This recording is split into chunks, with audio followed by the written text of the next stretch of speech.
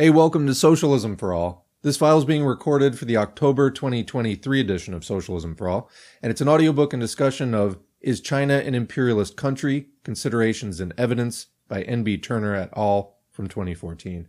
If you like this video, please click like and subscribe, and consider supporting on Patreon or buy me a coffee at patreon.com/socialismforall or buymeacoffee.com/socialismforall. There's links to Patreon and Buy Me a Coffee in the video description.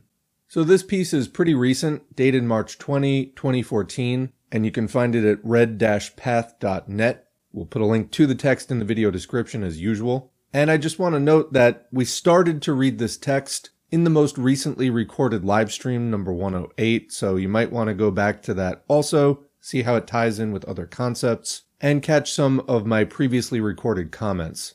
So we begin the text with a little bit of a brief forward paragraph. It says, whether or not China is now a capitalist imperialist country is an issue on which there is still some disagreement within the world revolutionary movement.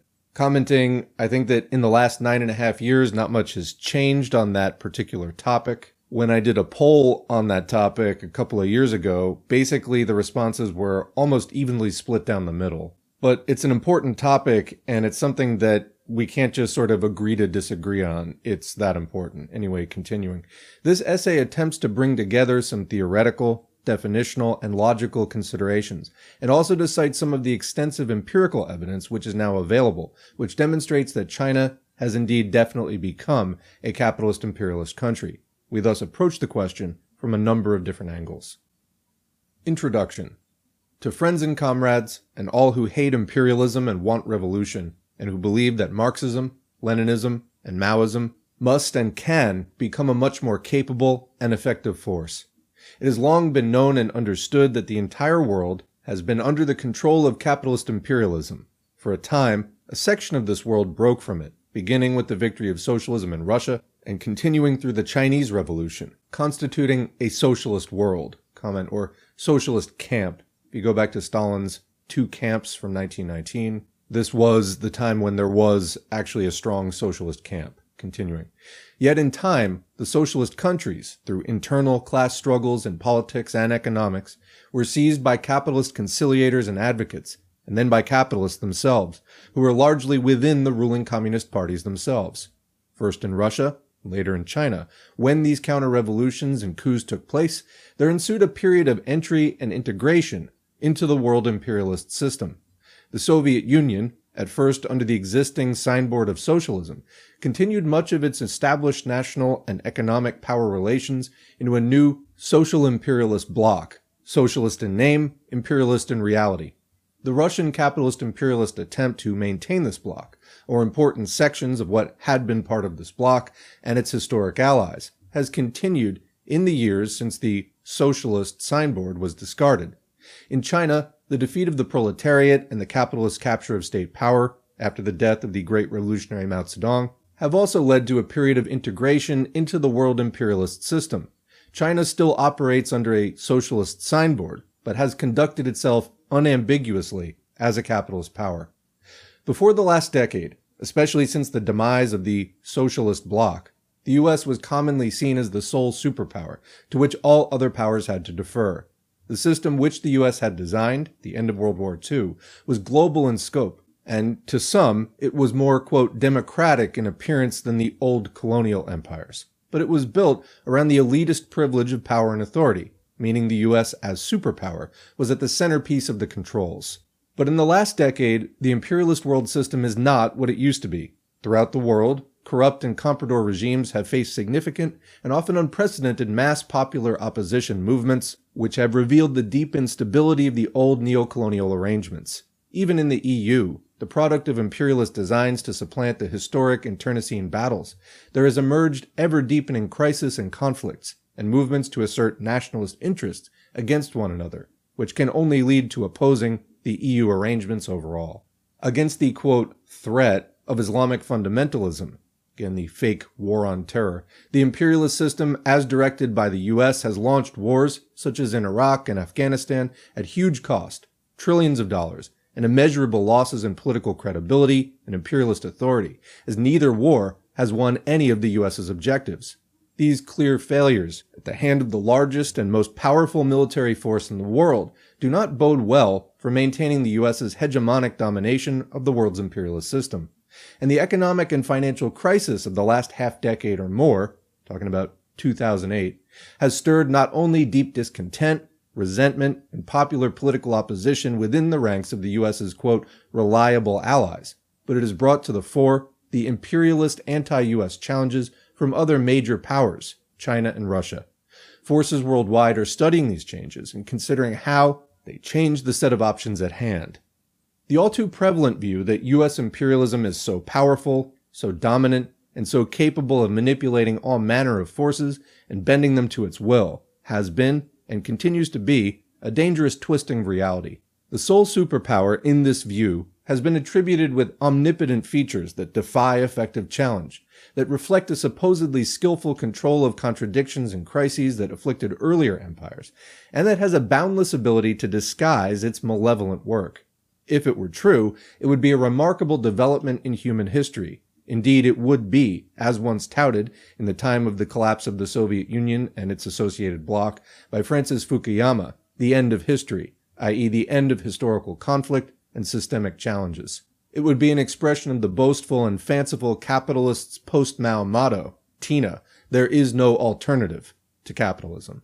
Comment here, you find a lot of this in the sort of alt-right and libertarian conspiracy movement. You know, Alex Jones, people like that who are less mainstream than Alex Jones, basically pushing the idea that the capitalist class, although they don't exactly analyze it that way, have perfected the scientific permanent dictatorship, and that basically this will just endure for millennia and it's going to be this horrible police state, etc., because they don't actually understand historical materialism and class struggle. But you find that concept all throughout supporters of capitalism at all levels. Libertarians tend to be more petty bourgeois, and they consider the big capitalists to be, quote, communists.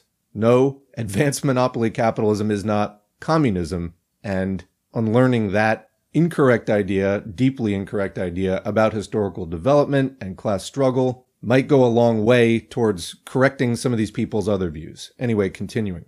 There are others who assert that the US is not so omnipotent and that it's in decline and may be failing, but that the US and its close allies constitute the only imperialism that matters, and that if all its detractors, victims, opponents, and its imperialist rivals band together, quote, liberation will truly be achieved with the demise of US imperialism.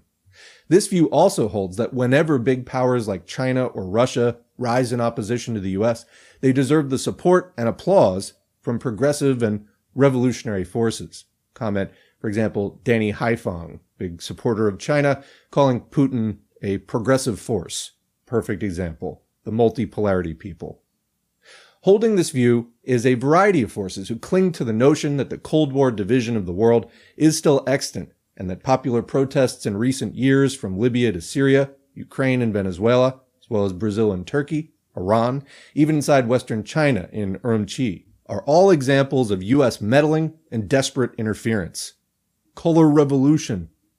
This view holds that without such US manipulation and interference and disruption, the people would, by and large, be happy or passive. Comment, this is, again, basically the right-wing conspiratorial view of history, just through a different lens. This is by any measure an amazing claim, denying the existence of class contradictions and struggles within each of these countries, and making it appear that the conspiratorial powers of the US to manipulate events are unparalleled in reach and effectiveness. In practical political terms, this view distorts the basic reality that many regimes, bourgeois states that usually evoke one ethnic or religious or nationalist section of the people over others, aim to repress the sharpening class struggle and broad discontent and rebellion. And a key aspect of that repression is to depict that popular struggle in diplomacy, media, culture, and in state-to-state relations as something else, a defense of national sovereignty against external interference and intervention. Comment, we say this a lot about fascism, how it tries to turn class struggle into racial struggle or national struggle, etc. It's a sign of capitalism in crisis, trying to spin the conflict away from itself. If such a claim were valid, There would be evidentiary smoking guns producing linking imperial manipulators and local instruments on the one hand, and at the same time showing that the issues or grievances being protested are false, or fabricated, invented, with the foreign hand active in their creation or distribution. To simply say that foreign forces have tried to influence events is always and obviously true, but that they try does not prove that they're effective and actually succeed at controlling events. The US's superpowers of domination and control are already fading, and the entire world imperialist system is driven to deeper crises and unsolvable contradictions. That capitalism and imperialism are so full of contradiction should not confound proletarian revolutionaries and Marxist-Leninist Maoists, but many have lagged behind on this understanding in the current world. For some, this is because of the lingering influence and assumptions of past periods, which brought forward the Cold War paradigm and the Third World paradigm, and the US sole superpower paradigm. These have continued and have become more deeply embedded in progressive and anti-imperialist political culture through the influence of revisionism, of social democracy, of reformism, of nationalism, of imperialist promotion of pacifism and pragmatism, amid a broad climate of despair. Comment, very well said. And I just want to add, when they talk about the Third World paradigm, briefly, we talk about this in the live stream sometimes. Deng Xiaoping was the leader of China after Mao, who oversaw this return to capitalism, quote, market reforms and opening up, and promoted the three worlds theory, which basically held that the US and the USSR were the first world, that all of the sort of medium-tier countries, France, UK, Canada, etc., were the second world, and that the rest of the world was the third or developing world, and that basically all of the forces of the third world needed to unite, effectively kind of erasing class struggle within the developing world. That's a broad topic that we're going to be covering in future live streams and future audiobooks, etc., but I just wanted to highlight that when we talk about campism today. Again, that lingering idea from back when there was a socialist camp, that you can still sort of do this lazy shorthand of national struggle as class struggle. Well, that may have worked back in 1919 when Stalin was writing Two Camps and, for some time after that. But given what has already been discussed in this text, that is a lingering, now obsolete paradigm from a bygone era, and we need to adjust our models accordingly. It's not appropriate anymore, it doesn't describe the world anymore. But anyway, when people talk about campism, a lot of times it's more accurate to refer to Deng's three worlds theory. Anyway, continuing. The growing conflicts and disputes among imperialist powers, old and new, are but the inevitable seeds of conflict between exploitative and oppressive powers, which must expand at each other's expense.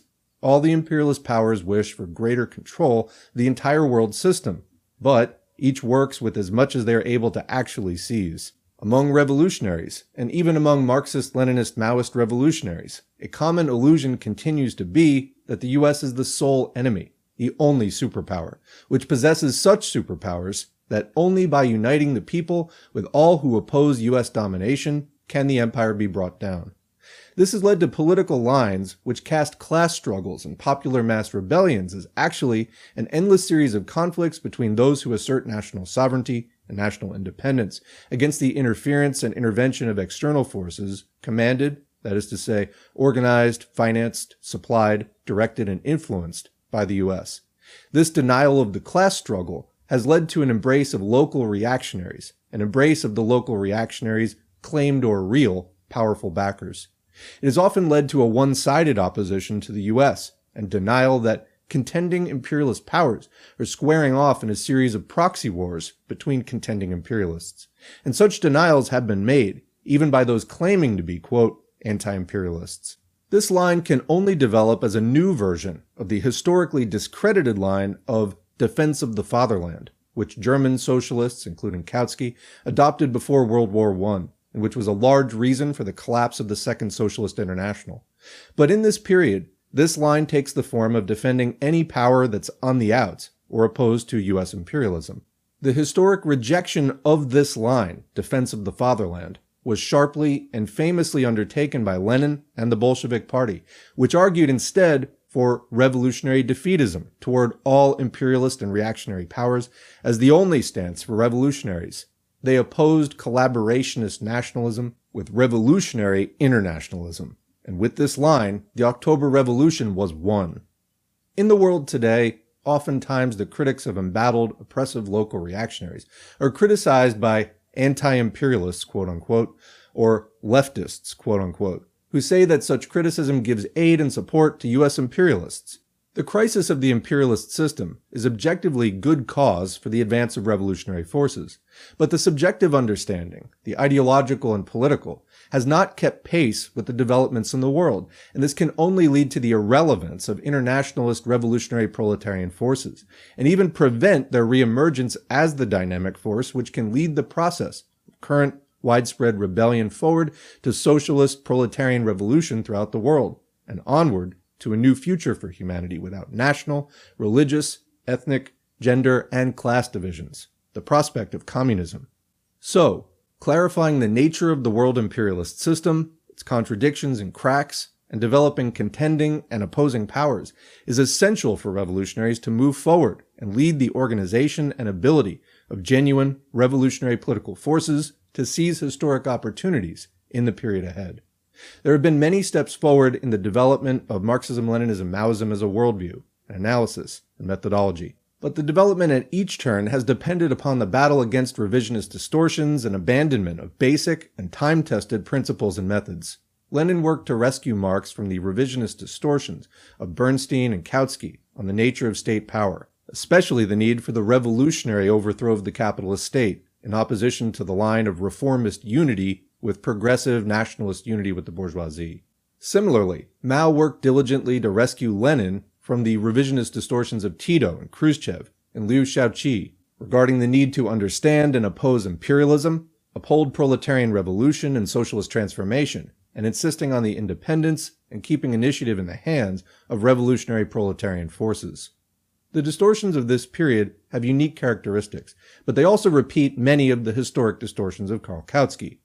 There is a neo-Kautskyist view of ultra-imperialism, one of Kautsky's main theories, and by the way, we have an audiobook of Kautsky talking about ultra-imperialism on the channel, which is then followed by a repudiation by Lenin, that many apply to the power of U.S. imperialism since World War II to the present. The argument is made that 1. The allies of the U.S. are firm, unshakable, and presumably permanent as far as the eye can see. 2. The size and capacity of the U.S. military is, for any would-be challenger, unbreachably overwhelming. 3. That China is far too much of a Johnny-come-lately to be taken seriously as an imperialist challenger to the U.S. 4. That China has gone from being a comprador and cheap labor resource for the U.S. to a power deeply and critically impaired by being locked into the U.S. financial system, unable to break out. 5.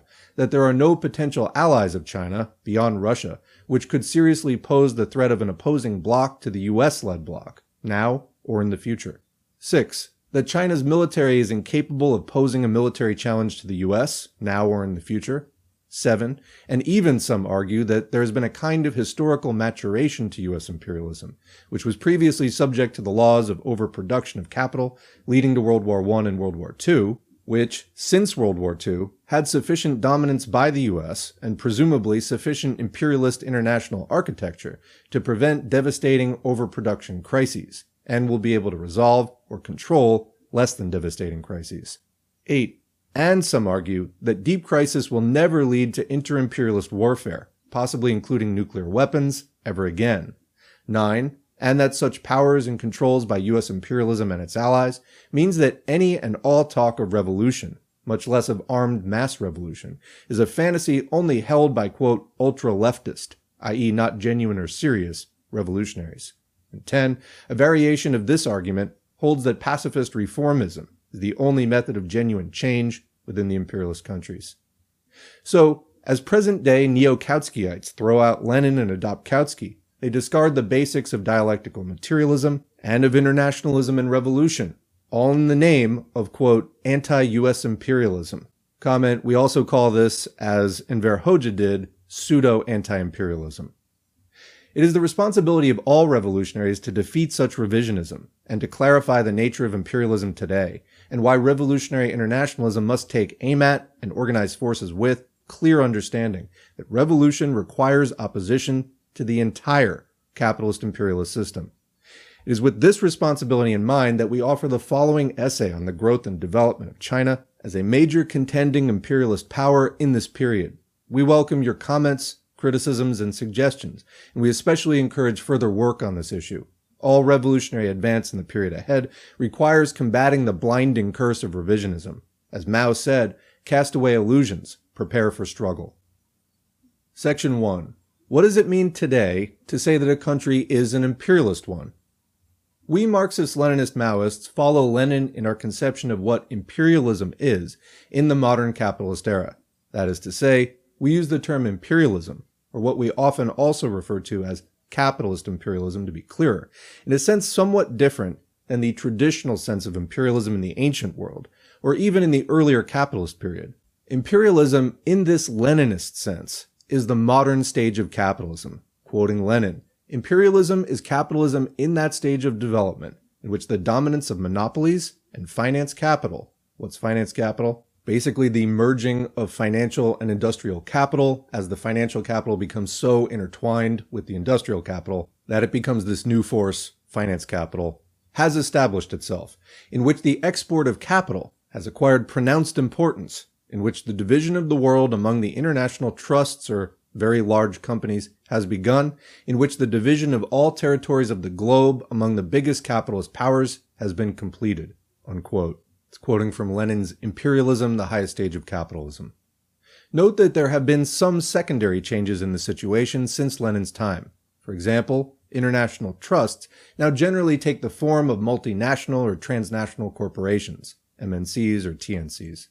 Similarly, the former direct colonies, owned as exclusive preserves by individual capitalist powers, are now most often nominally independent neo-colonies, open to more general predation by all the capitalist power centers. But in its essence, Lenin's definition of capitalist imperialism is still completely valid, and it's the one we still adhere to. Lenin also stated that, quote, "If it were necessary to give the briefest possible definition of imperialism, we should have to say that imperialism is the monopoly stage of capitalism." Unquote. So again, that's super important. In Marxism-Leninism, there is a very specific definition of imperialism. In a nutshell, Lenin said, what is imperialism in the current era? It's the monopoly stage of capitalism. That is imperialism. It's distinct from the early ascendant phase of capitalism, where the nation state and the national market isn't yet constructed and then saturated, isn't yet overflowing those recently constructed national borders and seeking other countries to exploit. No, it is the later stage, more advanced monopoly stage of capitalism, which has a number of particular characteristics which were discussed above. Continuing. Imperialism in the ancient or traditional sense of being simply the domination and economic exploitation of one country by another is still an essential aspect of imperialism in the Leninist sense. Imperialism, in the narrow sense of a country being dominated and exploited by one or more other countries, in fact characterizes modern capitalism as much as monopoly does, and is essential to it. But now there's a lot more to what we mean by imperialism. As explained by one writer, quote, "We Marxist-Leninists seek not merely to describe the political surface of society, but to probe the material underpinnings and to bring to light the economic factors and relationships which lead to those political circumstances." Lenin made the choice to use the term imperialism, not just to refer to certain policies of aggression, conquest, and foreign control, but more importantly, to refer to an economic system that depends upon such policies for its very existence. This is a profound new meaning for the term imperialism. That's quoting from Scott H. Lenin on Imperialism from 2007, online at massline.org. Section 2. Many Marxists don't fully share Lenin's new conception of imperialism. But many people, including many who are influenced by Marxism-Leninism, and who may even view themselves as Marxist-Leninists or Maoists, don't really use the term imperialism in the way that Lenin did. That's a major no-no, and it leads to a lot of confusion across the board, confusion that mainly benefits the imperialists. Continuing, they haven't really grasped Lenin's conception. They still tend to use the term more in the traditional way, as a reference only to direct military conquest and control, rather than to a new stage of capitalism. Some vaguely Marxist-influenced individuals are quite open about this, such as the, quote, third world theorist Samir Amin. Quote, "Imperialism is not a stage," according to Amin, not even the highest stage of capitalism. From the beginning, it's inherent in capitalism's expansion. The imperialist conquest of the planet by the Europeans and their North American children was carried out in 2 phases and is perhaps entering a third." Unquote. This is a complete rejection of Lenin's conception, and an insistence on using the word imperialism in its old, one could almost say anti-Marxist-Leninist sense. And in keeping with this, Amin sees only 3 imperialist centers in the world, the so-called triad, the US, Europe, and Japan, and refuses to accept that China could possibly be a new imperialist power. For him, China has long been part of the, quote, third world, or the, quote, periphery, or the, quote, south, and could never change into anything else. Moreover, views such as those of Amin seem to have had a considerable influence on many others, and are promoted by influential forces on the, quote, left, such as Monthly Review magazine. However, a more common sort of view within Marxist-Leninist Maoist circles is to accept Lenin's definition of imperialism in words, but to nevertheless still somehow feel that no country can actually be an imperialist one unless it is at or near the top of the heap in terms of military power and frequent engagement in wars of aggression against other countries. That is to say, despite their verbal agreement that imperialism is a stage of capitalism, they still somehow feel that it has more to do with direct and immediate military aggression. When it's pointed out that there are other countries, such as Japan, Italy, and Russia, which are certainly imperialist countries, but which are not at present much engaged in military aggression, they have no good response. Of course, this is taking on new dimensions with Russia's invasion of Ukraine last year, but there's a footnote here. Of course, even imperialist countries such as Japan, Italy, and Russia, and China, as we'll discuss later, have participated in imperialist wars and adventures to some limited degree. Post-USSR Russia, for example, has used military force against its southern neighbor Georgia, as well as against internal colonies such as Chechnya and Dagestan. And as we complete this essay, this was 2014, Russia appears to be using its military force to dismember Ukraine. Remember that 2014 was the year that the current crisis was really first beginning to escalate in its present form. Back to the text. But they still feel in their bones that a country can't really be an imperialist one unless it's like the US and at open war with much of the world. Their central conception of what it means to be imperialist is still the traditional military concept, not the Marxist-Leninist socio-economic concept of a new stage of capitalism. Section 3. Is the US the only imperialist country, or is there an imperialist system? It's discomforting for some people to think even of countries like Britain, Germany, and France as imperialist countries, because really, when they think of imperialism, they're actually only thinking of the United States. The United States is imperialism for some people. They view this as an identity. To oppose imperialism is to oppose the United States. To build a united front against imperialism is to build the unity of virtually all the countries of the world against the United States. Or, if they admit that Britain, Germany, and France might be junior partners of the US in its imperial wars, then they still see countries like Russia and China as potential allies, quote, against imperialism. And similarly for murderous local dictators in individual economically underdeveloped or third world countries, such as Saddam Hussein in Iraq, Muammar Gaddafi in Libya, Bashar al-Assad in Syria, or the Islamic theocratic regime in Iran, who these people are always trying to find excuses for or to support outright in the name of, quote, opposing imperialism. Footnote here, the International League of People's Struggle, ILPS, under José María Sisón's leadership, and one of the Trotskyist parties in the US, the Workers' World Party, or crypto-Trotskyist, are two of the organizations that frequently support such reactionary leaders and their vicious regimes. We must oppose US or other foreign imperialist intervention in these countries, but that certainly does not mean that we should, in any way, support these murderous regimes themselves, or refrain from strongly condemning them. It's important to understand this distinction, which a lot of people really have trouble with. They go into a binary thing where, if not this, then that. Okay, or how about class struggle? Back to the text. And some people who, even in the face of ever-mounting and by now conclusive evidence, finally grudgingly admit that China is an imperialist country, at least according to Lenin's definition, nevertheless still think of China, and often also Russia, as being important forces to ally with. Consider, for example, José María Sisón, the chairperson of the International League for People's Struggle. In 2012, Sisón denounced the, quote, false claim that China, quote, is rising as an imperialist rival of the United States. However, more recently still, he modified his stance and stated in an interview, quote, "Indeed, the Dengist counter-revolution resulted in the restoration of capitalism in China and its integration into the world capitalist system. By Lenin's economic definition of modern imperialism, China may qualify as imperialist. Bureaucrat and private monopoly capital has become dominant in Chinese society. Bank capital and industrial capital are merged." Comment, that's finance capital we were talking about before. China is exporting surplus capital to other countries. Its capitalist enterprises combine with other foreign capitalist enterprises to exploit Chinese labor, third world countries, and the global market. China colludes and competes with other imperialist countries in expanding economic territory, such as sources of cheap labor and raw materials, fields of investments, markets, strategic vantage points, and spheres of influence. However, China has not yet engaged in a war of aggression to acquire a colony, semi-colony, protectorate, or dependent country. It is not yet very violent in the struggle for a redivision of the world among the big capitalist powers. It is with respect to China's contention with more aggressive and plunderous imperialist powers that may somehow be helpful to revolutionary movements in an objective and indirect way.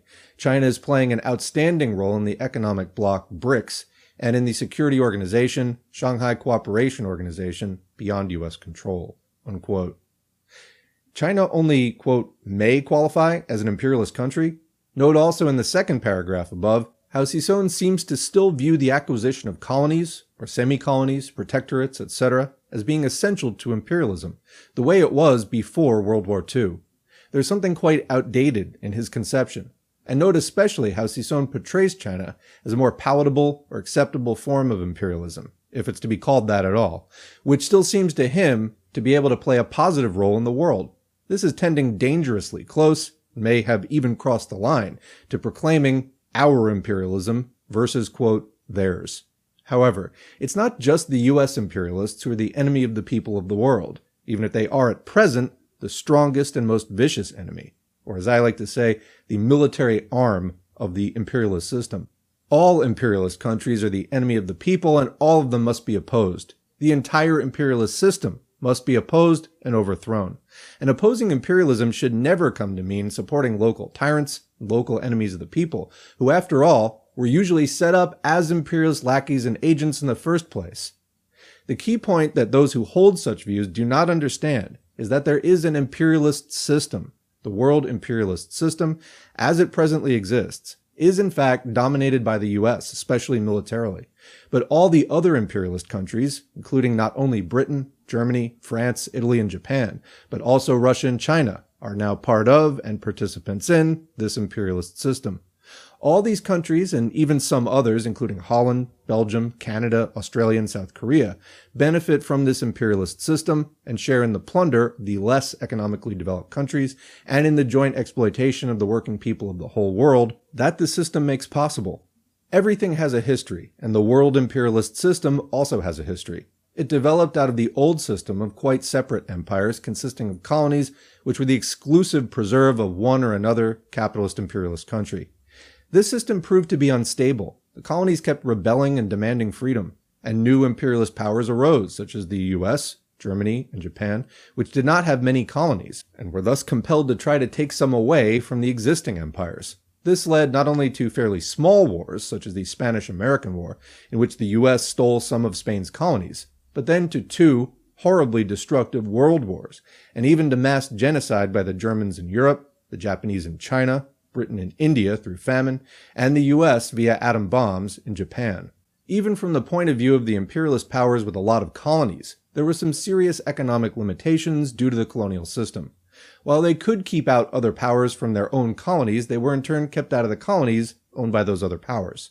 This meant that there was an inherent inflexibility in options for the export of capital in the colonial imperialist era, even for the strongest imperialist countries.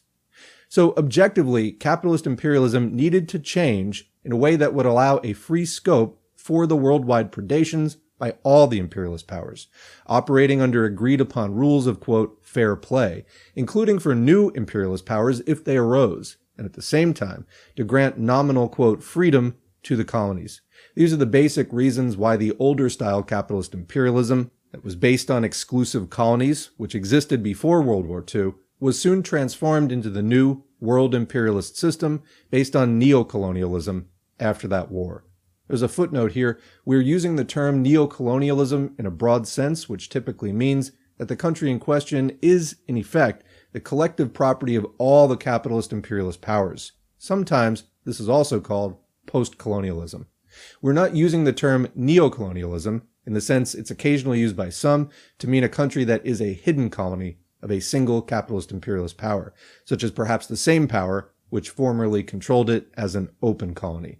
So commenting, I mentioned this in the live stream as well, that latter form is the meaning of neocolonialism that I knew. So what they're calling neocolonialism is what I would probably call post-colonialism. But anyway, you have colonialism, where you have a country of people who are very clearly ruled by people from some other country who are exploiting that country. Then you have neocolonialism. When that system didn't work anymore, it became hidden colonies. So basically then the government and the power structure appeared to be people from the local population, but in fact they were still working for that predation by some other country. Then you get into this system of sort of shared control, shared exploitation, where an exploited country is not just exploited by one particular country, which sort of claims it as its property, but is put into this system where it is preyed upon by all of the different countries who sort of share it. Continuing, the structure of this current world imperialist system had its origins in the Allied bloc of imperialists during World War II. It was not only a military alliance during the war, but also set up international economic agencies like the IMF and World Bank to manage its sphere of control after the war.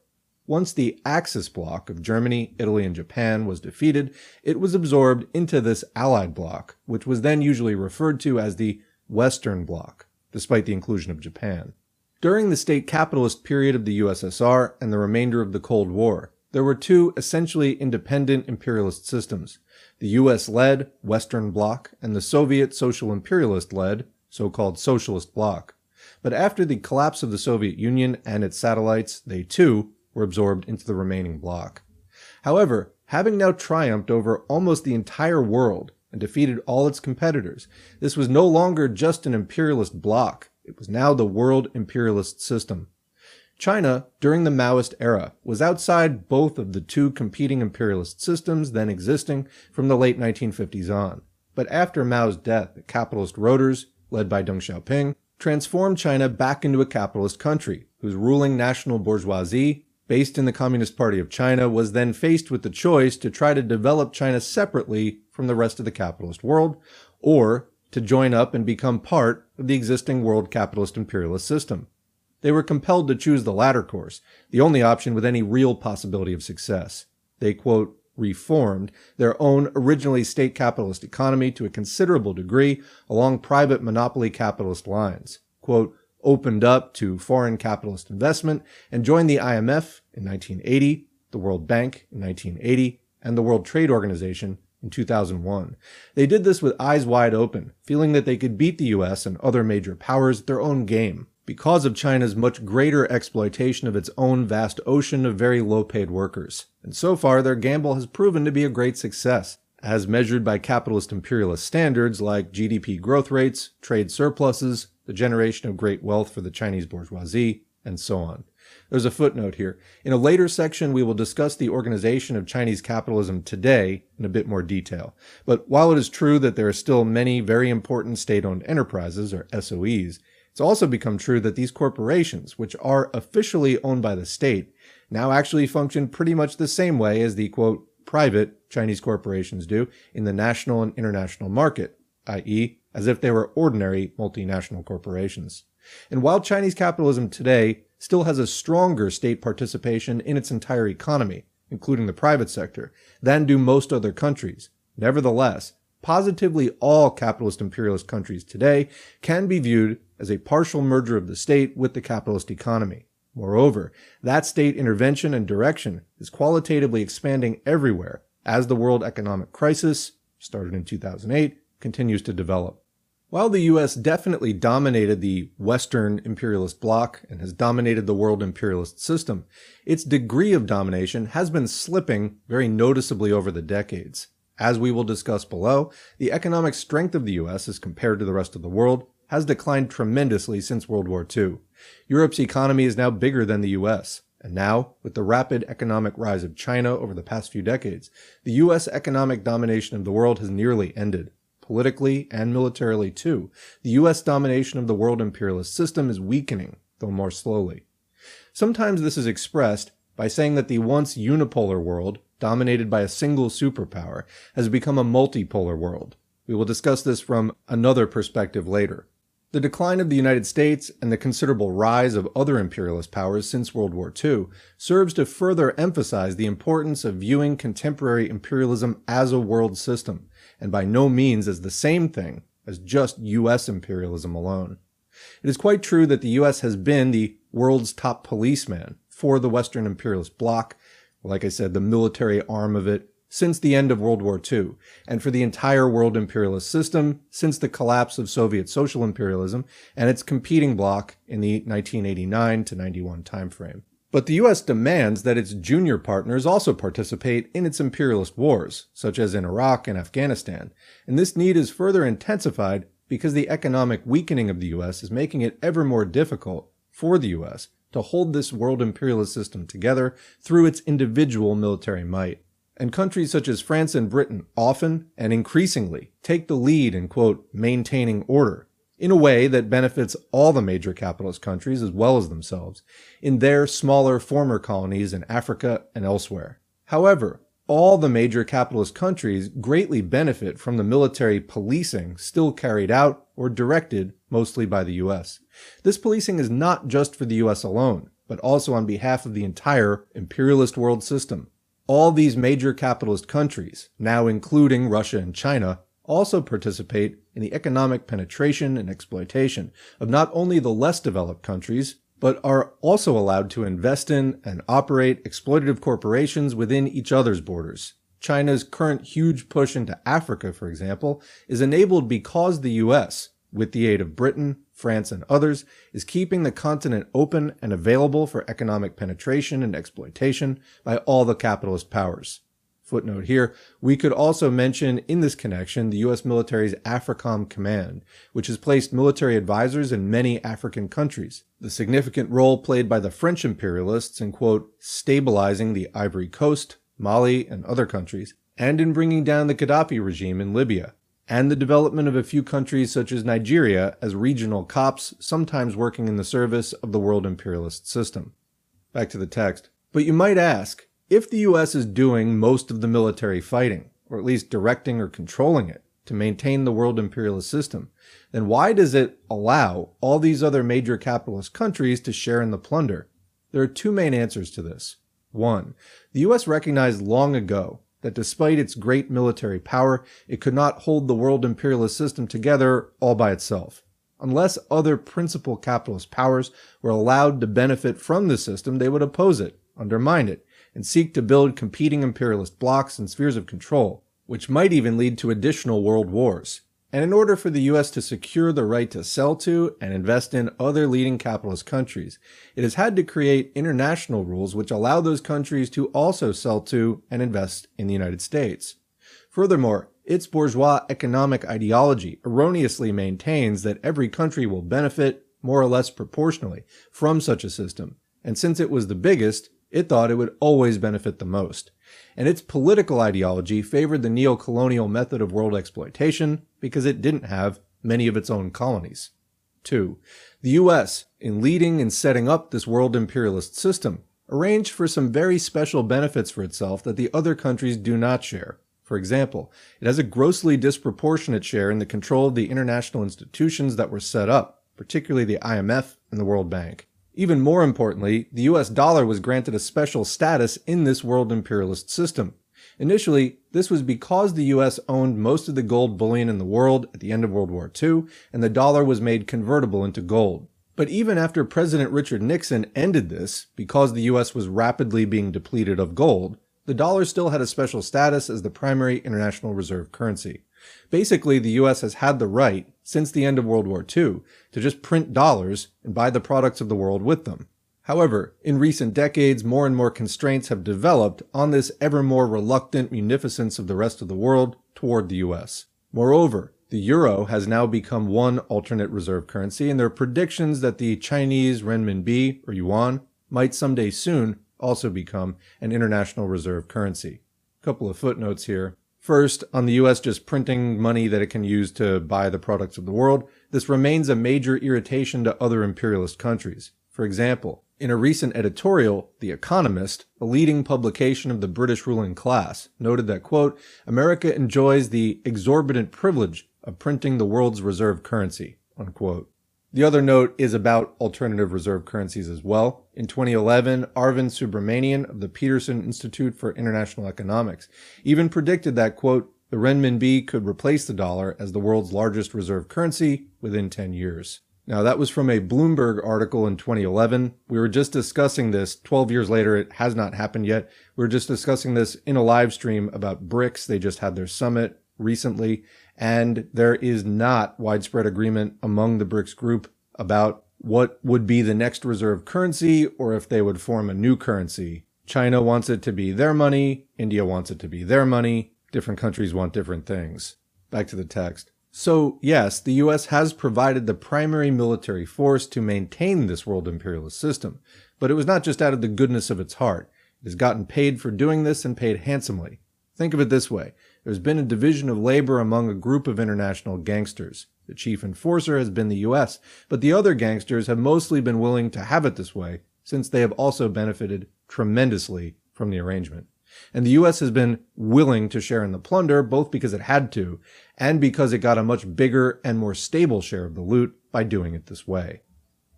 Section 4. China as an integral part of the world capitalist imperialist system.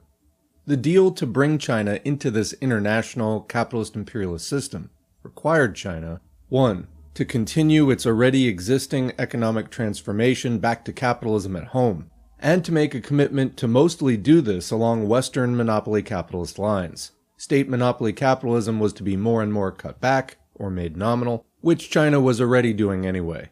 2. To more or less fully open up its economy to foreign investment by multinational corporations based in other countries, and allow them to also exploit local low-paid Chinese labor, both for the Chinese market and for export. 3. To more or less play by the international rules of this world imperialist system, including the rules promulgated by the IMF and WTO. In exchange, China was 1. Granted membership in the WTO and access on nearly equal terms to the international markets for its goods. Unequal tariff barriers and such were qualitatively lowered. 2. In a much better position to acquire foreign technology, not only in foreign factories operating in China, but also in locally owned Chinese factories. 3. Allowed to export capital to other countries in the world imperialist system, to buy up foreign mines and other companies which are a major source of raw materials needed by the Chinese economy, and to set up subsidiaries of its own corporations, either state-owned or private, in foreign countries, and to buy up assets all around the world. As this arrangement developed, and China became ever more important in the world economy, there was a tacit financial agreement tacked on top of this.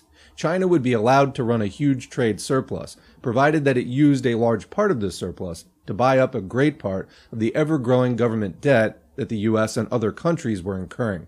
The present world economic system could not continue functioning if this was not happening. And it is highly unstable, even as it is. So, not only is China an integral part of the world capitalist imperialist system, with its ruling class benefiting tremendously from its participation in the system, this world system has in turn become overwhelmingly dependent on China for its crucial role within it, both its huge role as a manufacturer of low-cost goods and its critical role as a lender to the US and other countries to prop up the whole international financial system. China is now not only part of the world imperialist system, its economic and financial role within that system has become as essential as America's military role. China's economy is now not only certainly a capitalist economy, but a monopoly capitalist economy.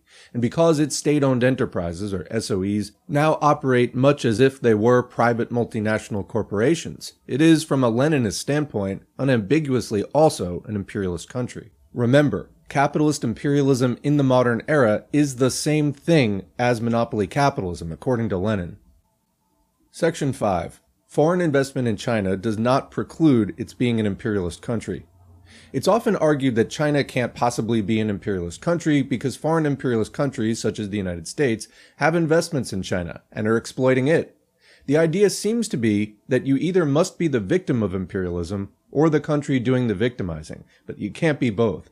Since the beginning of modern capitalist imperialism, well over a century ago, the imperialist powers have always exported goods to each other's countries, have always purchased or set up factories in each other's countries, and have always exported capital to each other's countries, and thus have always exploited each other's working class. In fact, the largest part of their export of capital is actually to other imperialist countries, even if this is not usually the most profitable part. And this has especially been true for those countries which did not have a lot of colonies themselves. Moreover, the percentage of what is known as cross-investment in each other's economies has generally increased over time.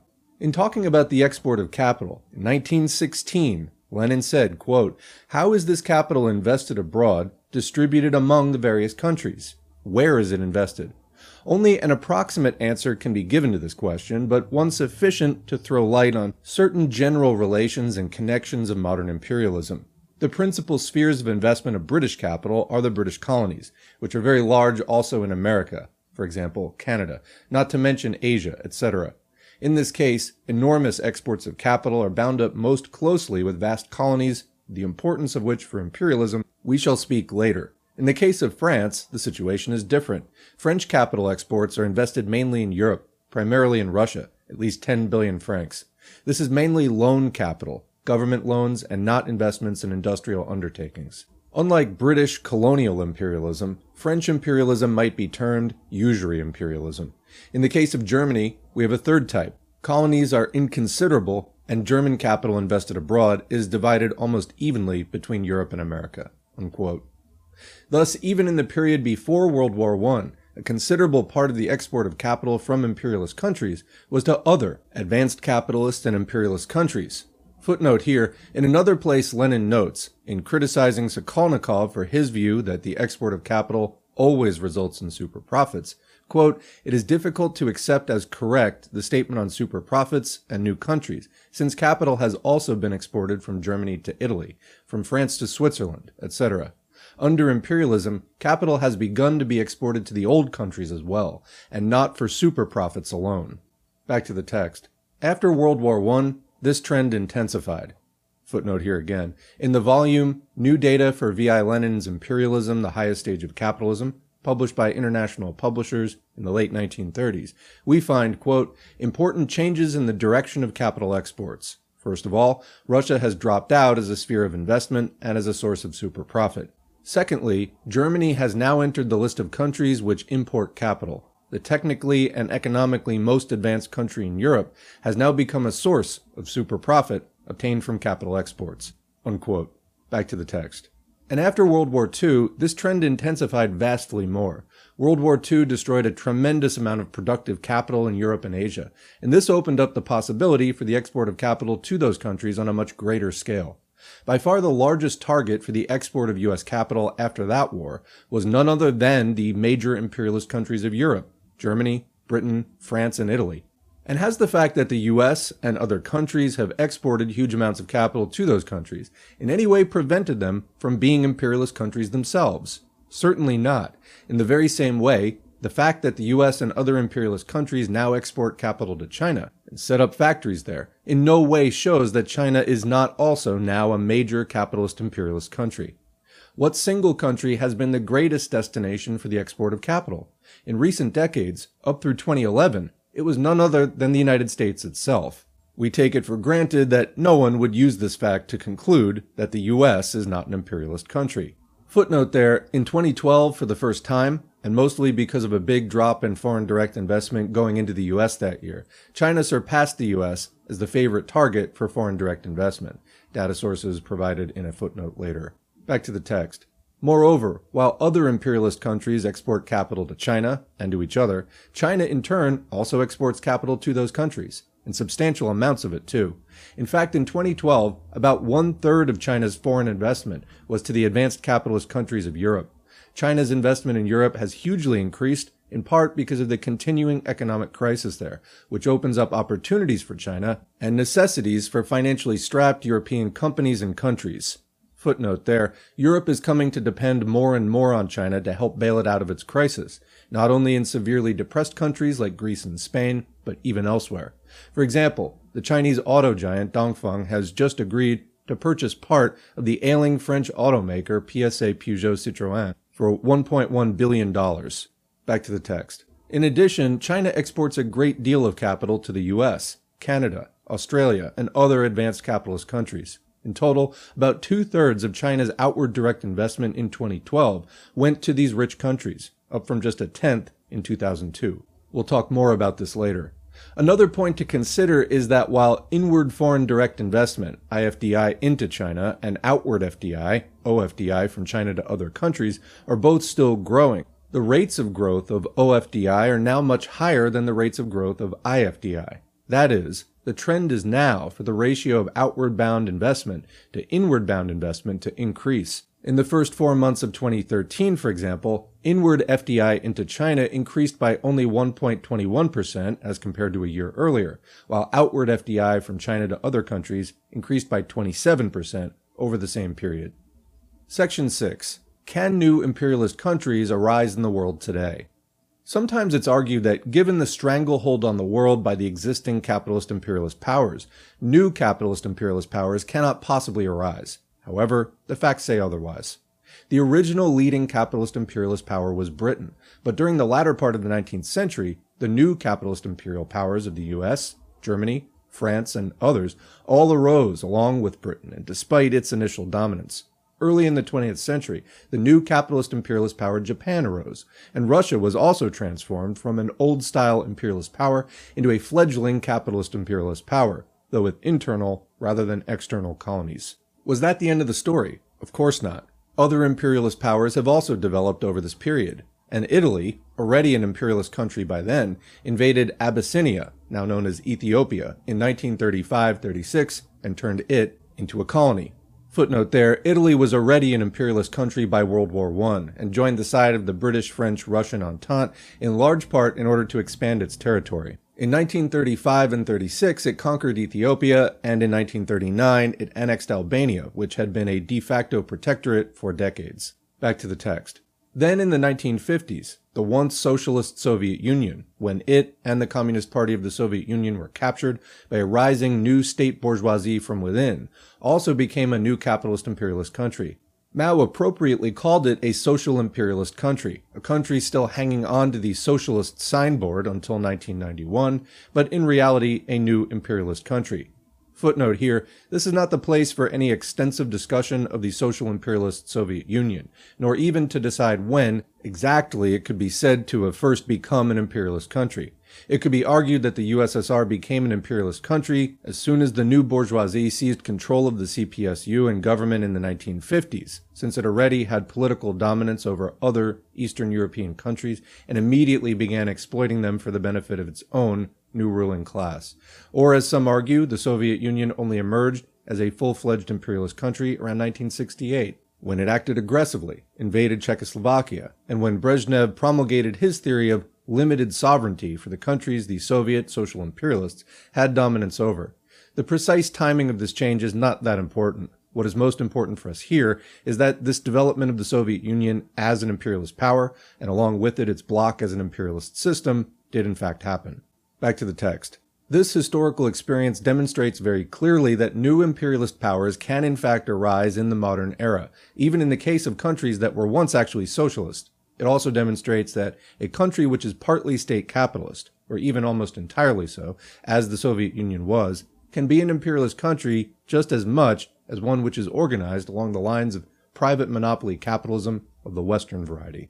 Although the social imperialist Soviet Union was, alongside the US, a superpower, it never replaced the US as the world's most dominant imperialist country. Rising new imperialist countries do not necessarily supplant existing imperialist powers. In 1916, Lenin wrote that, quote, "Capitalism is growing with the greatest rapidity in the colonies and in overseas countries. Among the latter, new imperialist powers are emerging, such as Japan. The struggle among the world imperialisms is becoming more acute." Unquote. In the early years of the 20th century, too, the dominant imperialist powers had a stranglehold on the world, and yet it was still possible for new imperialist countries to arise. It is a totally unsupported dogma that this cannot happen, and that it cannot have happened in the case of China more recently. In some respects, it's actually easier for a new imperialist power to arise in the post-World War II era, in which capitalist imperialism has become a world system. The export of capital, for example, can now begin without the necessity for a rising imperialist country to first conquer other lands militarily, and then turn them into exclusive colonies, or else to first steal colonies from established imperialist powers through inter-imperialist warfare. One of the objective reasons why the old colonial version of capitalist imperialism had to be replaced by the newer neo-colonial or post-colonial imperialist system was to set up the rules for all imperialist countries, including newly arising ones, to participate in the exploitation of the people of the world, and especially those in the more undeveloped countries. Moreover, the expanded horizon for the international liquidity of capital was a key motive for this new post-World War II imperialist architecture. Section 7. The size of the Chinese economy today.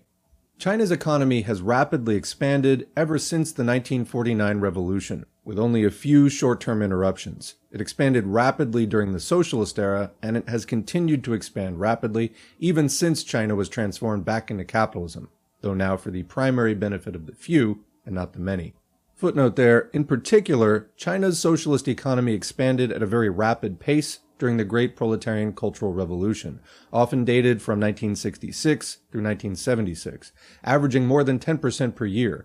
See Mobo Gao, Debating the Cultural Revolution, Do We Only Know What We Believe? And Maurice Meisner, The Deng Xiaoping Era, 1978 to 1994.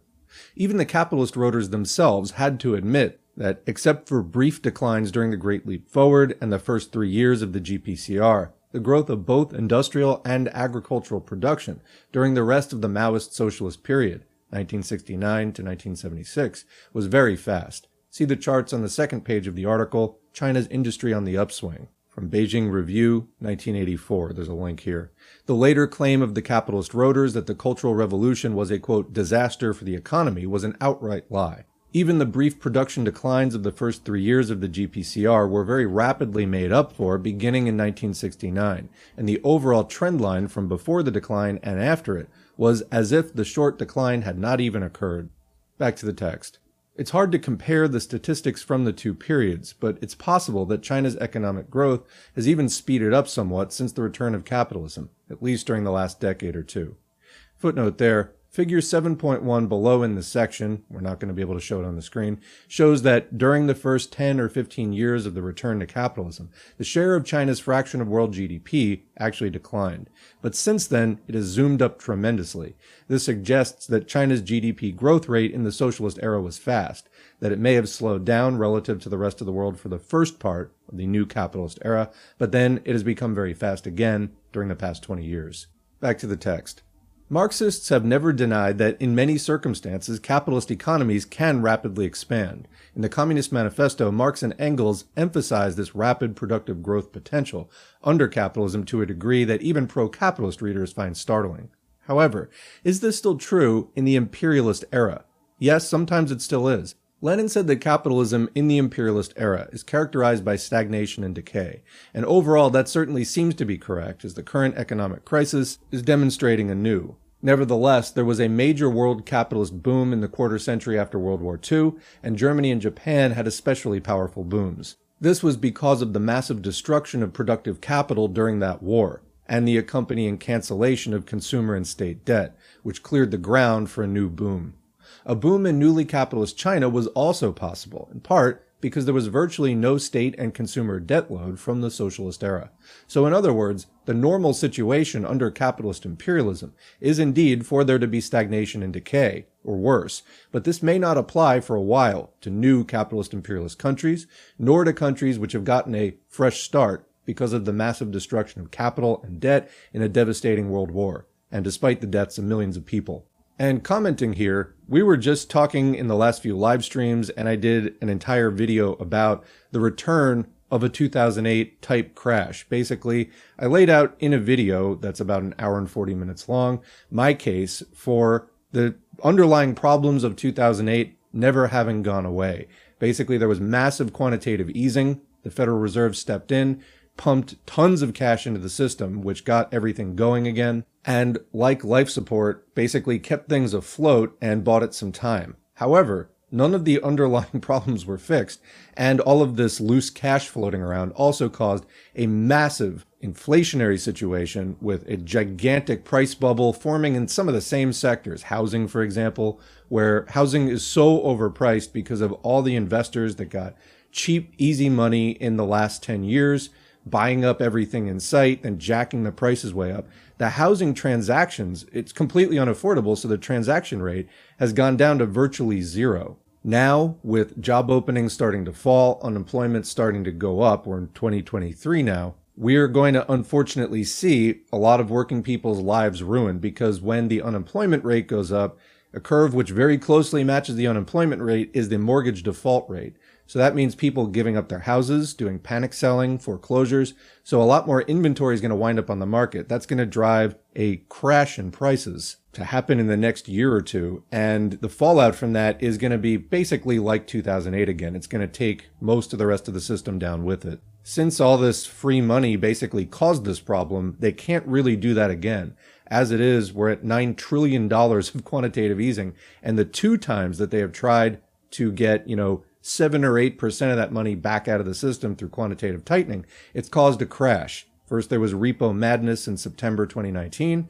Then, more recently, about 6 months ago, there was, during quantitative tightening, the crash of Signature and SVB. So as soon as they start trying to take any money out, they have to come back in and pump more money back in. So this seems to be a one-way process. So like I said, life support, they can't seem to take the palliative measures they've been doing any further because it's caused another gigantic bubble, even much larger than the first one. But you know what would actually fix this? Oh, a gigantic world war. So is that around the corner? I don't know, maybe, if they think that that's their best way out of this crisis. Anyway, continuing. In the modern part of capitalist imperialism, at least from the early 20th century on, it has, for the most part, proven to be quite impossible for economically undeveloped countries to break out of this condition and seriously begin to develop their economies in a major, sustained, and all-round way, except through socialist revolution, as in the case of Russia and China. It's true, as Lenin noted, that the export of capital to economically backward and low-wage areas does serve to promote the development of capitalism there to some degree. But that development remains mostly in the hands of foreign corporations, multinationals, and in a form that serves to primarily promote the extraction of wealth from the undeveloped country. Independent local capitalist development in these countries is choked by the stifling domination of foreign imperialist countries and their multinational corporations. However, there have been a very few exceptions to this general rule, which require explanation. A few countries in East Asia, and South Korea most prominently, have managed to develop their economies even under the capitalist system. At the end of World War II, when Korea was split into 2 countries by the US, North Korea was much more developed industrially than the South, which was largely agricultural. But since then, South Korea's economy has developed in a truly major way, and now the country actually qualifies as an advanced capitalist country. It's too far from our central topic to thoroughly explore how this was accomplished, let alone what happened to North Korea. But we believe that the basic explanation is that the 2 dominant foreign imperialist powers in South Korea, namely the US and Japan, purposely promoted the independent development of a capitalist economy there as part of their geopolitical necessity to halt the advance of Asian communism. For example, Toyota, the Japanese auto company, gave tremendous help to the South Korean corporation Hyundai to build its auto division into a successful car company, even though this meant creating a major competitor to Toyota and the other Japanese auto companies. This sort of foreign tutelage and the limits forced on foreign multinationals operating in South Korea by allowing the South Korean government to establish effective protective tariffs, for example, allowed a national bourgeoisie to emerge in the country and develop its own locally based economy. Comment. So what they're basically saying is that the US and Japan strategically built up capitalism in South Korea, not because they really wanted more competitors, because they just really, find competition so refreshing, etc., but as a weapon in the class struggle. There's a footnote here. The use of means such as protective tariffs may help develop a country's capitalist economy, given that they are allowed by foreign imperialism to establish and maintain those tariffs and other measures. Lenin criticized Bukharin, who promoted protective tariffs, by saying that, quote, no tariff system can be effective in the epoch of imperialism when there are monstrous contrasts between pauper countries and immensely rich countries, unquote. However, Lenin did apparently make his argument in too absolute a form, as the quite exceptional case of South Korea seems to show. In that rare situation, the foreign imperialist powers controlling the country decided that it was actually in their interests to allow local development in South Korea in order to build up a bulwark against communism, and therefore they allowed an effective tariff system to be put in place. Back to the text. Something similar, though on a less impressive scale, was allowed to happen by the US and other imperialist powers in Taiwan and a few other Asian tiger economies, and for the same reason, to build up their economies to try to prevent the spread of, quote, communism. And commenting, they put communism in quotes here in a few places, such as in the South Korea example, to build up a bulwark against, quote, communism, because, well, what they were calling communism wasn't always what we would call communism, and of course, communism per se, or the higher stage of socialism, has not been attained, etc. So anyway, communism in quotes, continuing. But there are serious constraints on allowing this sort of unfettered development generally, since this would have a very negative impact on the profits of the multinational corporations of the major imperialist powers. In any case, the Asian financial crisis of the late 1990s began to show the limits of such capitalist development, and the current, more general crisis is likely bringing the initial, quote, success of this type of capitalist development near to an end. The bigger exception we need to discuss to the general rule that undeveloped or, quote, third world economies cannot develop in a sustained and complete way under capitalism is the case of China itself. How is it possible that China's economy has continued to develop so tremendously since the transformation of socialist China back to capitalism? There are two aspects to the answer to that question. First, China was no longer really, quote, undeveloped at the time of Mao's death. On the contrary, it had already made major advances in the independent development of its economy during the period of socialism. Second, and even more important, the new Chinese bourgeoisie, which captured power after Mao's death, was itself independent of foreign imperialist control. In China's case, the necessary political independence to promote the locally based development of its newly capitalist economy only came about because of its earlier socialist revolution and period of socialist development. Footnote here, this is the persuasive position of Fred Engst in his essay, The Rise of China and Its Implications from 2011. Engst argues that this political independence must in turn promote a period of independent economic development. Quote, contrary to neoclassical theory, Chinese development shows that in the stage of imperialism, if a country wants indigenous economic development under capitalism, it first needs to break from imperialist domination so that it can have a period of independent development before entering the worldwide capitalist system. Otherwise, its own economy will be suffocated by the multinationals under the aggression of imperial powers, unquote. We would, however, disagree with the possible implication here that it might make sense for a country attempting to develop to try to first implement a temporary period of socialism and then purposely end it and switch back to capitalism in a supposed stronger position. In other words, using the socialism just to do better capitalism. And, quote, development, which again, what is occurring under socialism exactly? Continuing, what happened in China was a specific historical case with its own particularities and is by no means a general recipe for economic development. We think that Fred Engst would agree with us on this point. Back to the text. During this socialist period, there was a complete political break from foreign imperialism, and this political independence in China largely continued even after the restoration of capitalism. In other words, the new ruling class in China was basically a bureaucratic national bourgeoisie, and not a comprador bourgeoisie. Of course, there are some compradors in China, just as there are in every country, but they're not the leading core of the ruling class. Footnote here, in other words, the presence of compradors, agents expressing foreign capital's interests, does not define the social system as comprador, unless these compradors are a ruling core capable of subordinating other national interests to foreign interests. Back to the text. So the notion of some, that further economic development in China could only continue if China remained socialist, was incorrect. In April 1976, while Mao was still alive, a much more sensible view was published in Peking Review. The article recognized that even if the proletariat lost control of the country, the Chinese economy might still develop, but that if it did so, it would, quote, turn out to be modernization of an imperialist or social imperialist type, unquote. This is exactly what has occurred. So I want to comment here, we need to distinguish the question of development, increasing technology and all of the things that are covered under development, from the mode of production. So you have the means of production, which are the equipment and the raw materials and all of that. Then you have the mode of production, which is which class is in charge. Do you have a feudal economy? Do you have a capitalist economy? Do you have a socialist economy? So development can occur in some conditions under any of these modes of production. However, they all eventually have a lifespan and reach the limits of their usefulness, as described in many texts on historical materialism going back to Marx and Engels. So the controversy in China at that time was, if China stops being socialist and starts being capitalist, will it continue to develop? Will the economy advance in sort of raw absolute terms, not social terms, but number of goods produced, number of services provided, etc., that sort of development?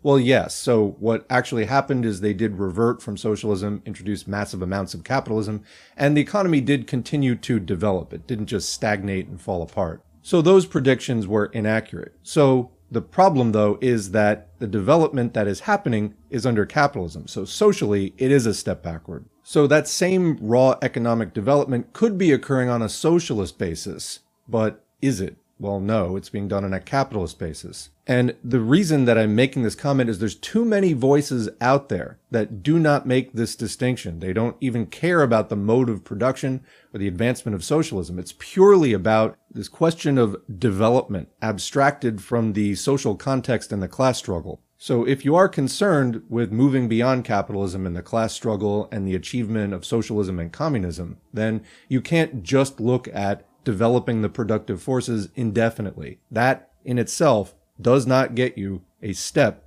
closer to socialism, when clearly socialism was already within China's grasp. They were doing it. So you hear a lot of the biggest defenders and apologists for the restoration of capitalism just talking about development, development, development, but there's no talk of class struggle or what is happening to socialism, what's happening to the proletariat, and so on. Just really want to underline that. All right, continuing. Actually, along those lines, there's a footnote here. And in this connection, it's worth recalling Mao's criticism of Deng Xiaoping. Quote, "This person does not grasp class struggle. He has never referred to this key link. Still his theme of white cat, black cat, making no distinction between imperialism and Marxism." Unquote. Back to the text. It did appear to many that with Deng Xiaoping's opening up of the Chinese economy to foreign multinational investment, the new bourgeois ruling class in China had become compradors. But this was a superficial view, a misperception, which didn't get at the essence of the situation. The opening up was in fact a step toward integrating China's largely independent economy into the world capitalist economy, but for the conscious purpose of further promoting China's own national economy and its own bureaucratic national bourgeoisie centered in the Communist Party. However, what that old article in Peking Review said is certainly true. The complete and sustained modernization and development of any economy in the imperialist era can only be done either through socialist revolution or else in very special circumstances in an imperialist manner. In China's case, it was through socialism for a few decades, and in the imperialist way since then. Not only has China's economy grown very rapidly in absolute terms over the past 6 decades, it has even rapidly grown as a percentage of world production, while the other major capitalist imperialist countries, and especially the US, have all declined in these percentages. Looking carefully at figure 7.1 on the previous page, we see that over the past half-century, the portion of world GDP created in a given year in the US has dropped from over 38% to 22.5%, a very substantial decline.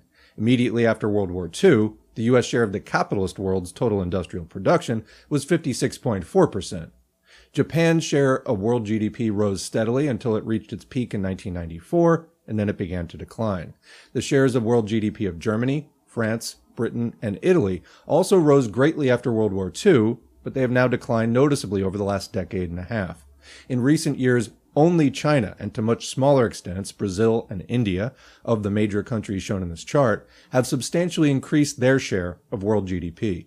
In 1990, China was not even in the top 10 countries in terms of world share of GDP, but now it has surpassed Japan, Germany, France, the UK, Italy, and Russia to take the number 2 spot in the world, behind only the US. However, there is a better, truer measure of the real share of world production that countries have than what is shown in Figure 7.1.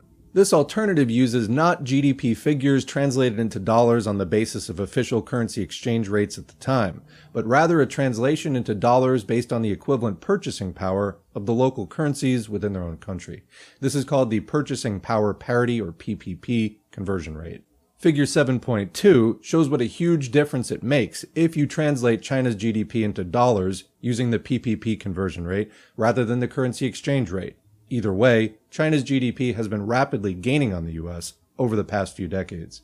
But China's economy is still only about half the size of the US economy if nominal GDP comparisons are made, while it is now nearly 80% the size of the US economy if PPP conversion rates are used. Most economists studying the world economy now believe that China's economy will surpass the size of the US economy quite soon. If PPP conversion rates are used, as they really should be, some predictions are that China will surpass the US as early as 2015 or 2016. Even if nominal GDP conversion rates are used, it may only be 5 to 10 years until China's economy surpasses the US. So commenting, I did look this up, and now, about 10 years on, this has happened. Current estimates of GDP share by PPP put China at about 18.5%, the USA between 13.5% and 15.5%, India between about 7 and 9%, and then the fourth largest is Japan, which drops down to between 3 and 4%. All the other countries are less than that. Continuing, another point to consider is that the US economy is artificially inflated in size because of the grotesque parasitism of the service, and especially the financial services sector. If you look only at the basic core of the economy, like manufacturing, China has now virtually matched the US, if it has not already exceeded it. In this graph, this is figure 7.3, and again, if you're not already reading along, the link is in the description, we see that while the US share of world manufacturing value added has over the past 40 years dropped from over 26% to around 20%, China's has jumped from around 1% to at least 18%. Moreover, this calculation, once again, was done by translating Chinese figures into US dollars at the prevailing currency exchange rates. If instead, the more truthful PPP conversion rates were used, then China would definitely have already well overtaken the US in its share of world manufacturing value added. Whether China has the largest overall economy in the world in terms of GDP, as it almost certainly will have soon, or only the second largest economy in the world, as it already has at present, can it be seriously imagined that a country with a capitalist economy of this magnitude and importance, and in the capitalist imperialist era, when capitalism itself has become capitalist imperialism, can be anything but a capitalist imperialist country? Note that almost all the other major capitalist economies in the world today, including not only the US, but also Japan, Germany, France, Britain, Italy, and Russia, are clearly imperialist countries. How could China, the second largest and the fastest growing capitalist economy, not also be an imperialist country in this capitalist imperialist era? How could you even call this era the imperialist stage of capitalism if one of the most important capitalist countries is not considered to be an imperialist country? It just wouldn't make any sense. We should not leave this topic about the size and rapid growth of the Chinese economy without briefly mentioning the fact that a very large part of China's population has benefited either very little or else not at all from this enormous growth. As with capitalist growth in any country, and certainly for the world as a whole, the new wealth created has mostly gone to the few. What was once, in the Maoist era, one of the most egalitarian countries in the world has become one of the most unequal, with the contrast between rich and poor becoming ever more extreme. Economists have a measure they call the Gini coefficient to measure inequality. A Gini coefficient of 0 means that there's no inequality whatsoever, while a coefficient of 1 means the most extreme inequality possible, one person having everything and everyone else having nothing at all. So the lower the Gini coefficient, the more equal the society. In the world today, there are no truly egalitarian countries, but the Gini coefficient for personal income in Sweden is 0.23, and in Germany it's 0.27. For a highly unequal country like the US, with its dozens of billionaires and many millions of poor people, the Gini coefficient in 2009 was a very large 0.468. In China, the Gini coefficient has been getting bigger and bigger for decades. In 2001, it was 0.4. In 2007, it was 0.415, and in 2012, it reached 0.474, which is even worse than the US. despite including the notorious 1% or the very rich, alongside the mass of people struggling to get by. Thus, the massive and rapid economic growth in China is mostly benefiting the ruling bourgeoisie, which is getting ever richer. It is true that there has developed a fairly large middle class, but nevertheless, and as the growing Gini coefficient demonstrates, this is a very secondary process to the overall continuing polarization of wealth. Moreover, in China, there is the continuing exploitation of the working class, when they can find jobs at all. There is quite massive and growing unemployment. There is the super-exploitation in factories of many tens of millions of migrant workers from rural areas and serious discrimination against them. There are very widespread land grabs by local government officials and real estate developers. There are many forms of continuing discrimination against women. There is national oppression and discrimination against minorities. There's the fact that genuine unions are illegal, as are most democratic rights such as free speech, freedom of the press, and freedom of assembly.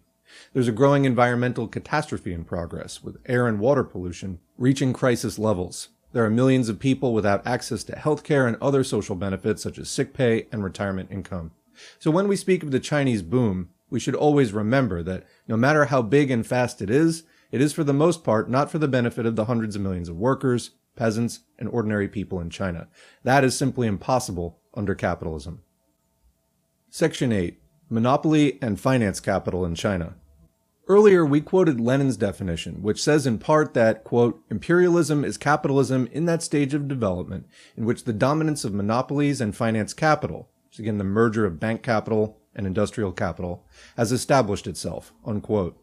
So, have monopolies and finance capital established dominance in China today? They certainly have.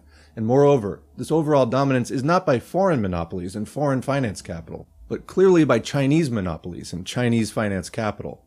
Footnote here, we should note, however, that since Lenin's day, a new term has been introduced, oligopoly, which is, strictly speaking, more correct than monopoly, which often implies total or complete monopoly. Oligopoly is semi-monopoly, or a looser form of monopoly. In other words, a situation where a small number of producers control the capitalist market for some commodity and limit their competition, generally just to matters of styling and advertising. So in other words, the number of producers is small, but it's not necessarily one. Back to the text. During the Mao era, when China was a socialist country, industrial production was consolidated and centrally directed through overall socialist planning. When Deng Xiaoping and his cohorts transformed China back into capitalism after Mao's death, all these industries initially remained state-owned. The economy was, to begin with, almost entirely state capitalist. Over time, and especially during the 1990s, many of these state-owned enterprises, or SOEs, were privatized, and many additional private companies and corporations were established and grew. And with the opening up to foreign investment, many foreign corporations also began to set up factories and operations in China, mostly for the export of commodities produced with cheap Chinese labor. What this has all meant is that in the new capitalist era, state capitalism in China has been considerably, though still only partially, transformed into private monopoly capitalism. Of course, state capitalism itself is a form of monopoly capitalism in the general sense, and even a more concentrated and further monopolized form of it. And even if China had retained near total state capitalism, as the Soviet Union did in its last 35 years, it would have still been an imperialist country. But the fact that China has partially switched over to Western-style private monopoly capitalism has made its form of capitalist imperialism look more similar to that in the US, Europe, and Japan. Even though China has been a capitalist country for decades now, as of 2012, SOEs, or again state-owned enterprises, still make up about half of the economy in terms of assets owned and about 1/3 in terms of value-added production. About 20% of Chinese employees work at these SOEs, down from 60% as recently as 1998. There is a chart there, so that's a precipitous drop from 60% to 20% from 1998 to 2012. Just 14 years. However, it should be understood that these many remaining Chinese state-owned enterprises, though they do in fact constitute a type of state capitalism from a formal perspective, now actually operate much more as if they were privately owned monopoly corporations. Some of the first significant steps in this direction were taken in the economic readjustment and reforms of 1979, when SOEs were, quote, granted some decision-making powers, such as over the distribution of profits, unquote. A different sort of bourgeois reform of SOEs beginning in the early years of Deng Xiaoping's return to power after Mao's death, was the dismantling of the, quote, iron rice bowl. In the Maoist era, workers in state enterprises were guaranteed permanent employment status, an 8-hour day, an 8-grade wage scale in which workers could move up through seniority, free medical benefits, pensions, paid maternity and sick leave, and subsidized food, housing, and childcare. With the return of capitalism, all these benefits have been stripped away and are no longer obligations of SOEs. One of the motives of the new bourgeois ruling class for closing down so many SOEs, other than low profitability, was the strong outrage of the workers to the loss of these benefits, and the growth of serious labor unrest because of this. In some cases, the government just had no choice except to shut down some enterprises entirely, given their exposed and hated new management policies. Another big step in changing SOEs to be more like private corporations was made with the new regulations for SOEs introduced in May 1984, which stated, among many other things, that, quote, businesses have the right to produce whatever is needed or is in short supply, after fulfilling their state plans and orders, unquote. Set prices themselves, within ranges, choose their own suppliers, decide their own staffing, hiring and firing, adopt any wage system they like, including piecework, etc.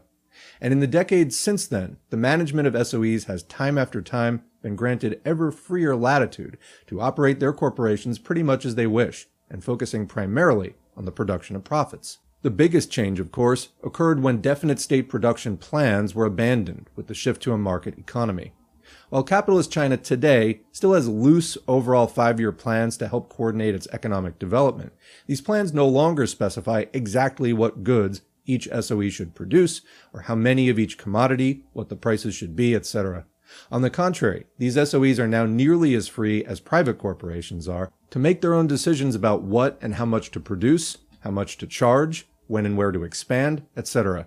It's now the dictates of the capitalist marketplace which are the primary determiners of what SOEs produce, not any socialist production planning, and further emphasis is continually being put on allowing markets to play the, quote, decisive role in the allocation of resources. Footnote there, this decisive role for markets is the terminology used in the communique of the Third Plenum of the 18th Central Committee in November 2013.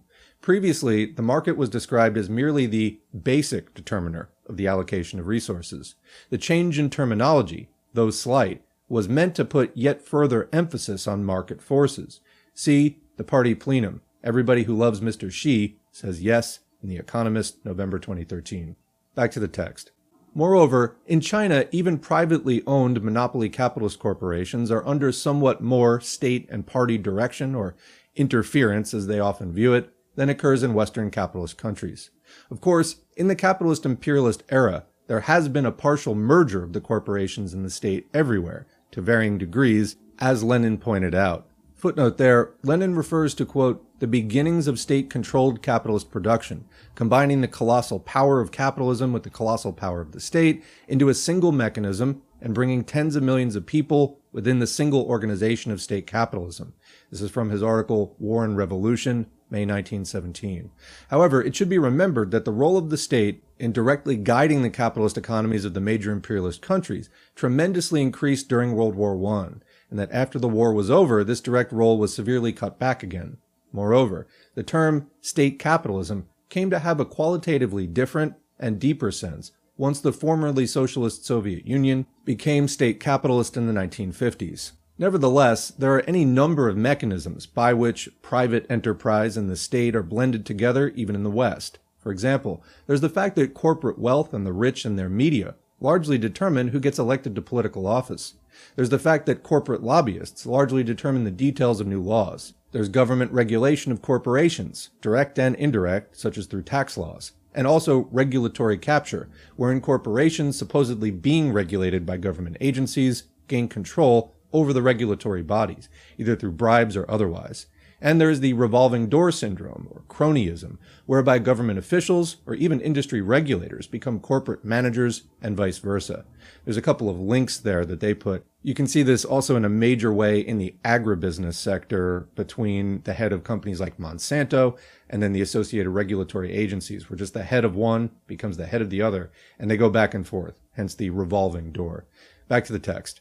So the difference between SOEs and private corporations in present-day capitalist China is not nearly as great as one might imagine. Both types of formal ownership are tools for the exploitation of the Chinese working class by the ruling capitalist class, and both types of formal ownership represent the partial merger of the capitalist state with semi-independent units of production, though to somewhat different degrees. One important reason why the state and party in China have more influence over private capitalist corporations than is common in other capitalist imperialist countries is that the owners and managers of these private corporations are often themselves members of the Communist Party. A very large number of such red capitalists have joined the party over the past dozen years. Footnote here, in 2001, the General Secretary of the Communist Party of China, Jiang Zemin, lifted the ban on capitalists joining the Communist Party.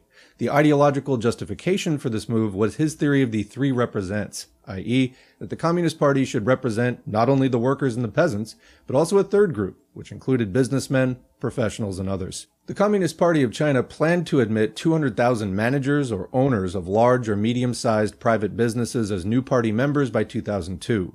Many more such red capitalists have been admitted since then, though the figures have not been released, presumably because they're politically sensitive. Source here, Bruce Dixon, Red Capitalists in China, 2003. Back to the text. A second group of red capitalists were already in the party when they became capitalists. In 1992, the party began encouraging its members to start their own private business operations. This is what became known as Xiahai, or plunging into the sea of private enterprise. These Xiahai capitalists were acting on Deng Xiaoping's well-known admonition that to get rich is glorious, and they have generally kept their membership in the Communist Party in order to maintain their political connections and influence. As of 2002, roughly 1/5 of China's private entrepreneurs were already members of the party, and 2/3 of them were Xiahai capitalists. Some of China's biggest red capitalists now appear on the Forbes list of the world's billionaires. With the opening up to foreign investment in China, foreign multinationals quickly came to generate a very large percentage of the manufacturing production in China that was exported to other countries. Indeed, one of the primary purposes of this opening up was to foster this development. In 1995, exports from foreign-funded enterprises in China were 31.51% of total exports. In 2003, they reached 54.84% of total exports, and in 2008, they topped out at 55.25% of total Chinese exports. This domination of Chinese exports by foreign-funded enterprises led some people to erroneously conclude that foreign multinationals were dominating the entire Chinese economy. There are several things to consider in coming to understand why this is simply not the case. First, since 2008, while the value of exports by foreign-funded enterprises has continued to rise, the percentage of total exports coming from foreign-funded enterprises has been gradually falling. Chinese government statistics showed that this percentage had fallen to just below 50% in 2012. Moreover, while exports from SOEs in 2012 dropped by 4.1% from a year earlier, and exports from foreign-funded enterprises rose by 2.8%, the rise in exports from privately owned Chinese companies increased by a much larger 21.1%. The trend now is therefore for locally owned private Chinese companies to take over an ever larger part of the export market. Second, many of what are counted as foreign-funded enterprises in Chinese statistics are not really foreign. In particular, Hong Kong-based companies are included in the foreign-funded category, even though Hong Kong has actually been part of China since 1997. Moreover, Hong Kong is by far the largest single source of, quote, inward foreign direct investment into China, accounting for $456.2 billion, or 41%, of accumulated, quote, foreign inward direct investment as of 2010. This compares to an accumulated FDI from the US of only $78.7 billion, or 7.1% of the cumulative total as of 2010. Many people have somehow gotten the idea that the Chinese economy is dominated by Western imperialist countries such as the US, Britain, and Germany, but it just isn't so. Even if you add together the accumulated inward FDI as of 2010 from the US, Britain, Germany, France, and Japan, it only comes to $197.4 billion, which is much less than half of that from Hong Kong alone. And there is also quite a bit of investment from Taiwan, South Korea, Singapore, and even tiny Macau, which is also now part of China, none of which can possibly be considered as a foreign power capable of bossing China around or controlling its economy. Third, even the export component of the Chinese economy is itself declining in importance over time. The Chinese government is making an ever more determined effort to reduce its economy's reliance on exports, and major changes already have been made in this direction. The exports of goods fell from 38% of China's GDP in 2007 to just 26% in 2012. The value of Chinese exports continues to rise, but the internal Chinese economy is growing much faster. This is why the percentage of Chinese exports as a part of total GDP is falling so fast. Therefore, the notion that foreign imperialist countries and their multinational corporations dominate the Chinese economy is quite erroneous, as is the sometimes accompanying notion that foreign imperialism controls China politically. Things are even clearer and more obvious when we look at the financial heights of the Chinese capitalist economy. All the big banks are under tight control by the government and party. As the British ruling class magazine, The Economist, noted in reference to China, quote, "The country's biggest financial institutions are so closely held by the state that they are, in effect, arms of the treasury," unquote. 4 of the 10 largest banks in the world are now Chinese, including the biggest of them all, the Industrial and Commercial Bank of China, ICBC, which has assets of $2.8 trillion. The other 3 are the China Construction Bank, $2.2 trillion in assets, the Bank of China, $2 trillion, and the Agricultural Bank of China, $2.1 trillion. These banks are the core of Chinese finance capital and are under careful and attentive direction by the government and party. Quote, "The sheer size of these institutions is breathtaking. ICBC and ABC have over 400,000 employees each, nearly as many as Volkswagen, the world's biggest car maker. ICBC has over 4 million corporate clients. CCB has some 14,000 branches," unquote. One Western book about China's financial sector, and representing the views of foreign financial capitalists, laments that China's, quote, "central government has unshakable control of the sector," unquote, adding that, quote, "foreign banks hold, at best, little more than 2% of total financial assets, and, despite the undeniable economic opening of the past 30 years, and the WTO agreement notwithstanding, China's financial sector remains overwhelmingly in Beijing's hands," unquote. The Big Four banks are led by senior figures in the Communist Party hierarchy, quote, "with bosses shuttling easily between banks and regulatory agencies," unquote. This state control of the big Chinese banks is very important in many ways. It's one of the primary mechanisms that allows the government and the party to supervise the entire economy and to arrange for stronger investment in the parts of the economy it chooses to strengthen or promote. And loans to SOEs have been especially promoted. This is one of the reasons that the state capitalist sector of the Chinese economy has remained as large as it is. This sort of overall control of the economy by the financial sector is true to a large extent in all imperialist countries in the capitalist-imperialist era, and it's the reason that this financial sector is at the very center of what is called the, quote, "commanding heights of the economy." Footnote. The very term commanding heights of the economy comes from notes prepared by Lenin in November 1922 for a speech at the 4th Congress of the Comintern. Back to the text. This is partly why Leninists so strongly stress the concept of financial capital. But in China, this financial command is not in the hands of Wall Street profiteers, as it is to a considerable extent in the US, but it's instead directly in the hands of the ruling committee of the Chinese bureaucratic national bourgeoisie centered in the Communist Party of China. Nevertheless, these giant Chinese banks are themselves extremely profitable, to the point of being the great envy of other major banks around the world. ICBC alone had pre-tax profits of nearly $50 billion in 2012. In late 2012, China's 4 largest banks reported a combined third-quarter profit of 150 billion yuan, or $30 billion, almost triple the amount made by the top 4 U.S. banks during that same period.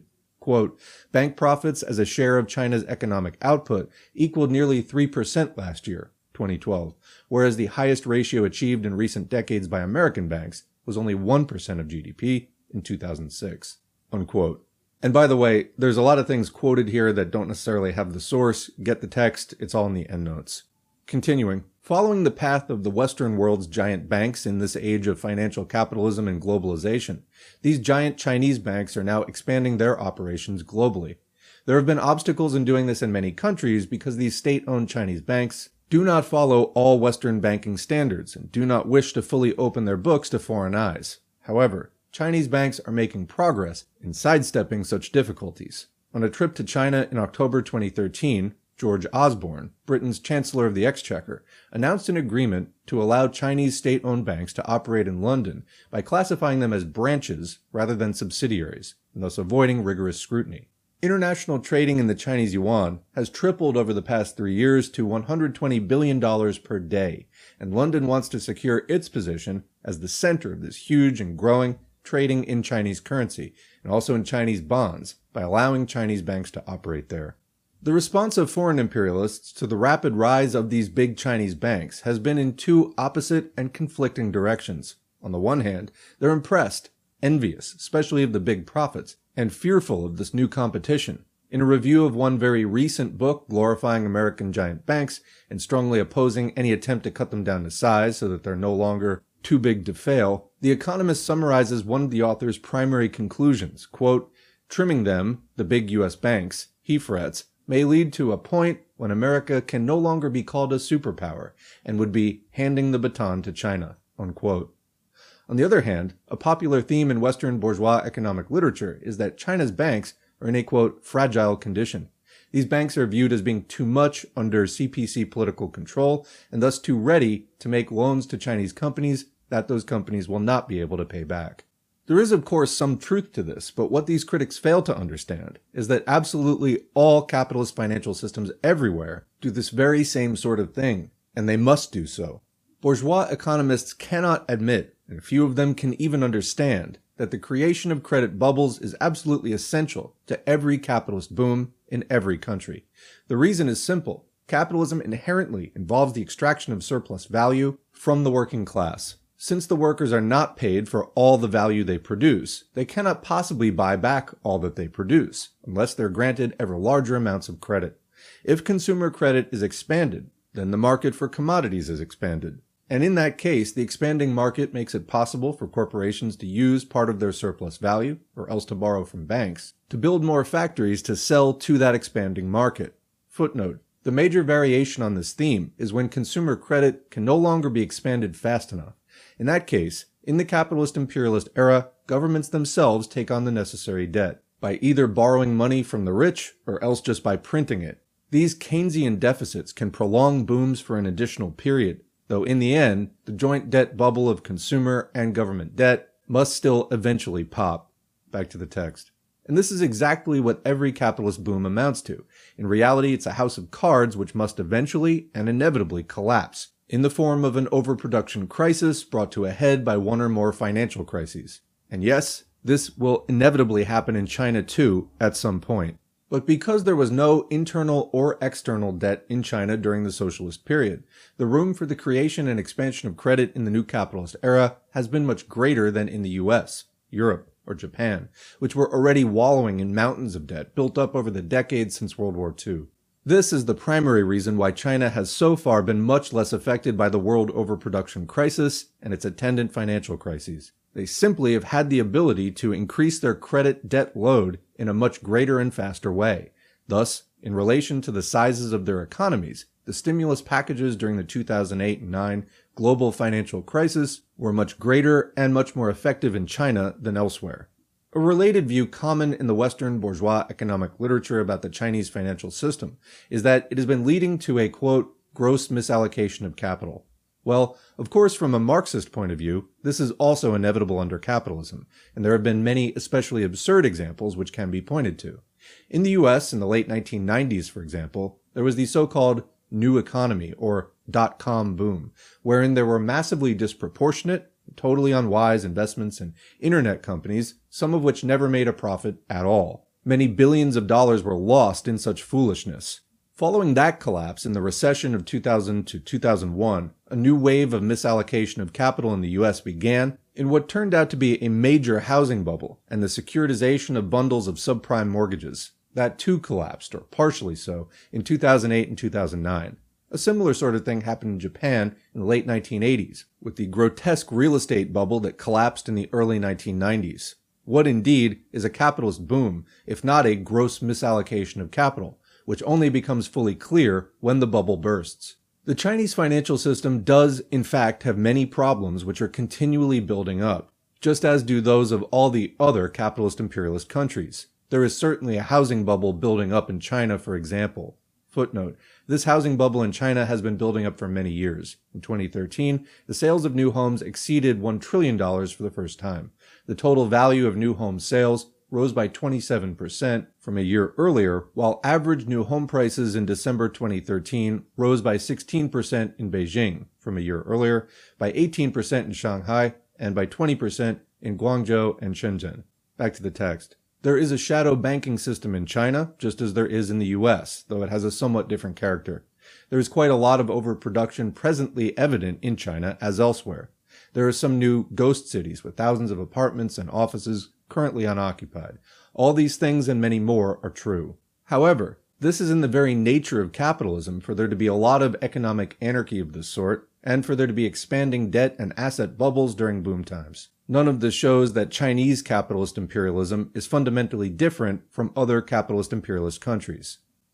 That's the end of section 8. We're going to leave it there for today. There are actually 2 more blocks of 8, so a total of 24 chapters. This video is already 2 hours long, so I'm going to post this, and then we're going to continue with 2 more parts of equal length. So, thanks for listening, and thanks to the patrons whose names are on the screen. If you'd like to get your name on the screen, head to patreon.com/socialismforall or buymeacoffee.com/socialismforall. You can contribute for as little as $2 or more. Every donation is encouraging. They're also materially helpful, so thank you very much for those. And whether or not you're a patron, engagement counts. So like, share, subscribe, leave a comment, even if it's just thanks or good video. All of that helps to boost these videos and this channel in the YouTube algorithm, which helps to spread this content to more and more increasingly class-conscious workers who have questions about what's going on in the world and what is class struggle and how do we fight back in our class interests as workers against capitalist exploitation and oppression of us. We are right now living through a time of major crisis for capitalism, and we have to agitate, educate, and organize so that the working class can wage effective struggle to end the system and then to build socialism. That struggle takes many forms. Most of them are in real life, so look around in your area, your city, county, or state. There are a number of left-wing groups that you can connect with. Not all of them are Marxist, but some of them are going to be worth getting to know anyway and letting them get to know you, networking, and then doing things like labor union support, tenant union support, working on ballot initiatives to raise the minimum wage or do other worker protections and so on. As this crisis deepens, the struggle is only going to get more intense, and we have to make sure that class-conscious workers are organized and ready to take on these important fights where we live. Thanks again, and we'll see you in the next video.